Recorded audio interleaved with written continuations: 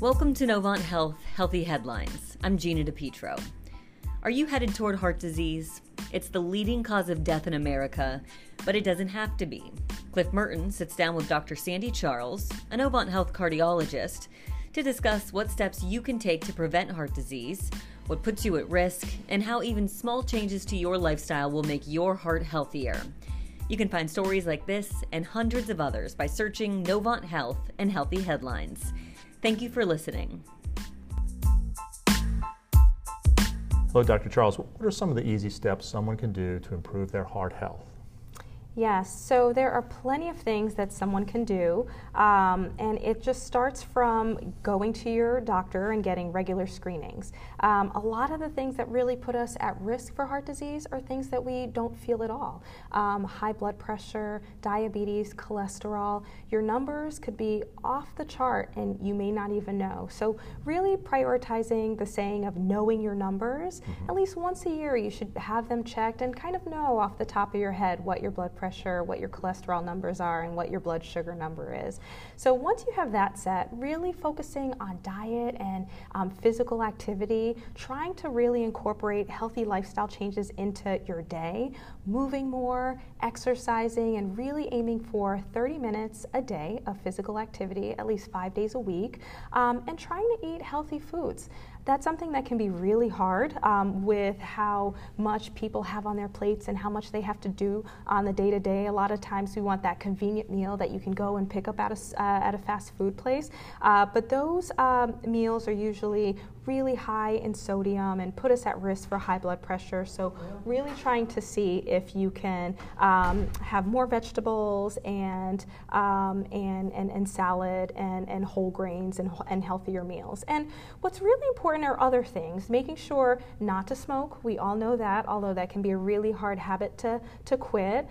Alcohol, drinking a lot of alcohol is something that sometimes people get used to and they don't realize that that can really affect their levels of fat in their blood and their blood pressure. So really making sure that for a woman it should be less than or equal to one drink a day, and for men it's equal to or less than 2 drinks a day, and really not surpassing that and knowing what the portions are for different drinks. And then also making sure to decrease the amount of stress in your life. That's easier said than done, and trying to get enough sleep, but all of those things can really decrease our risk of heart disease.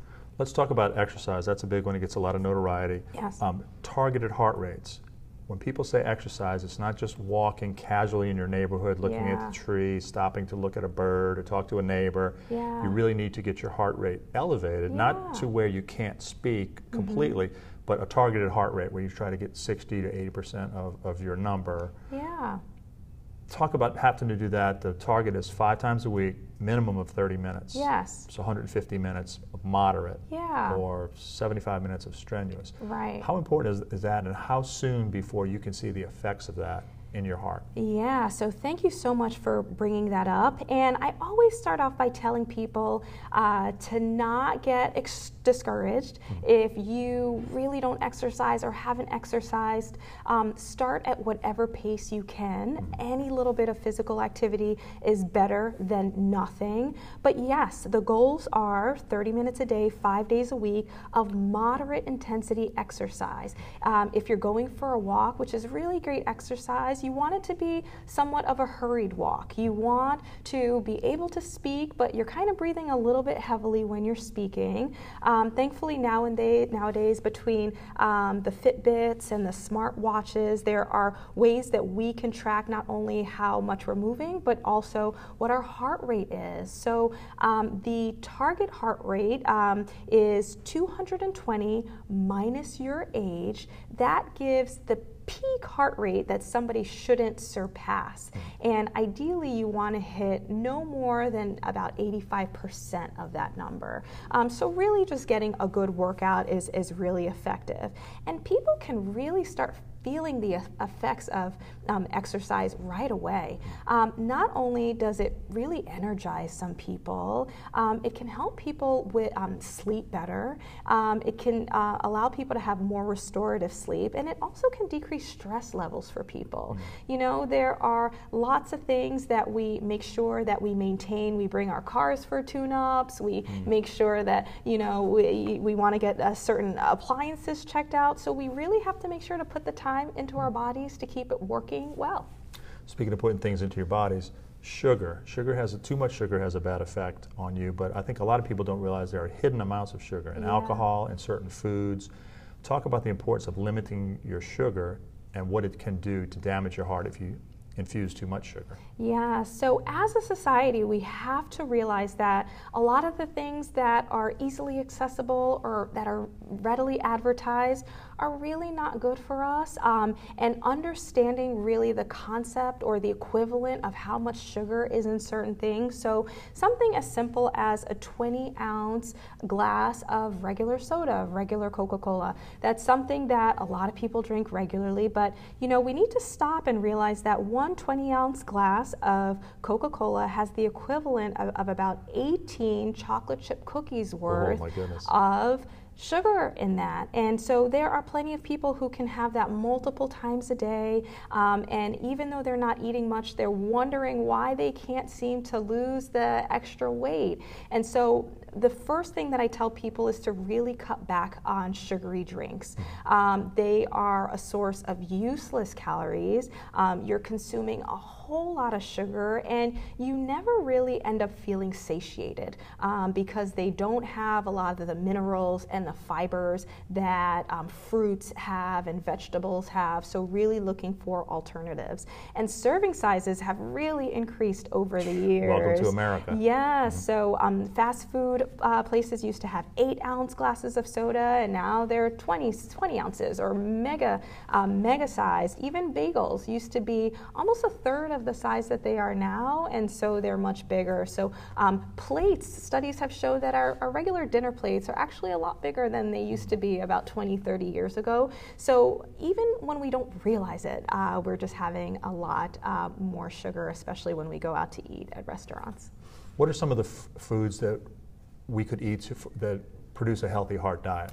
Yes. Your top 3 or 4? My top 3 or 4 are vegetables, and fruits. Okay. Really realizing that you can satisfy your sugar craving by some amazing fruits, and it's just getting used to integrating them in your diet if that's something that you have not integrated before. Really making a switch from anything that is white in color, like white rice and white bread, and switching to the whole wheat or brown alternative. A lot of times the white food products are kind of bleached and stripped of their nutrients, so switching to the whole wheat counterpart can really make things healthy for you. And then simply just trying not to eat out. In general, a lot of fast food places, the serving sizes are huge, and the sodium content is way more than what you could ever put in your food by just adding table salt. So really being aware of that and being a conscious consumer, taking a step back and looking at the nutritional information that's listed on the products that you buy in the grocery store.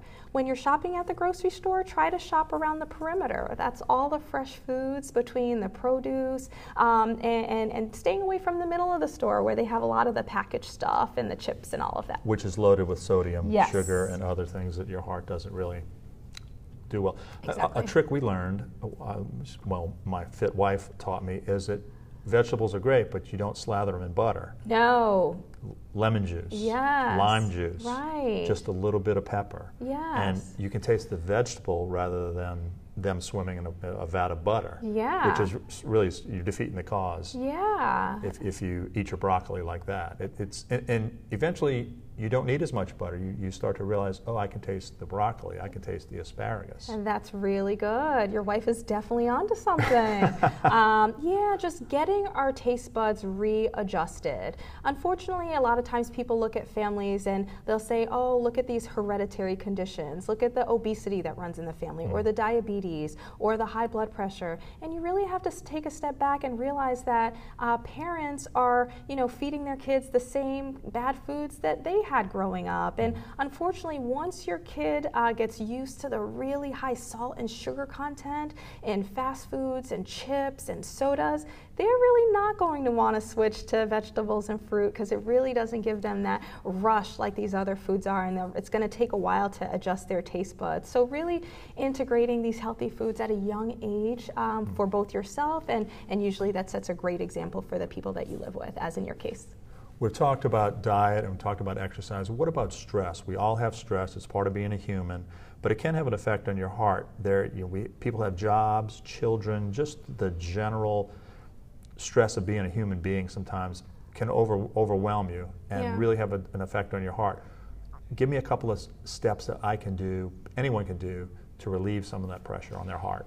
The first step is awareness, being able to take a step back and looking at what your day-to-day schedule is and realizing that, you know what, I may be an overachiever or I may want a certain project to go well, but realizing when you're overloaded, because sometimes people just actually don't realize that, knowing when to say no to that extra project or the extra hours at work, because it's not just your income that you should be worried about or fulfilling, some things, but also realizing that it can truly have a negative impact on your health. So saying no, learning how to do some stress relieving activities, whether it's prayer, whether it's meditation, whether it's exercise for some people, that's a huge stress relief, and making time for things that bring you joy and pleasure. It's really good to have hobbies.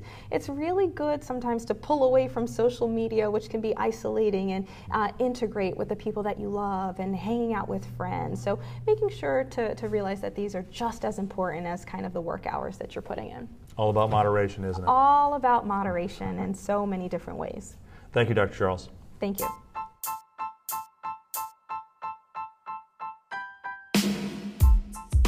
Hello, this is Gina DePietro again. Wow, it's stunning that Dr. Charles mentioned that up to 80% of all cases of heart disease are preventable. That means it's up to us to make lifestyle changes to improve our heart health, whether it's a better diet, more exercise, or improved sleep. Start small, be consistent, and you'll see changes that will make your heart stronger and keep you around. Thank you for listening to this episode of Healthy Headlines. Don't forget to rate and review us and subscribe to this and all the Novant Health podcasts on Apple, Google, Spotify, or anywhere you choose to listen.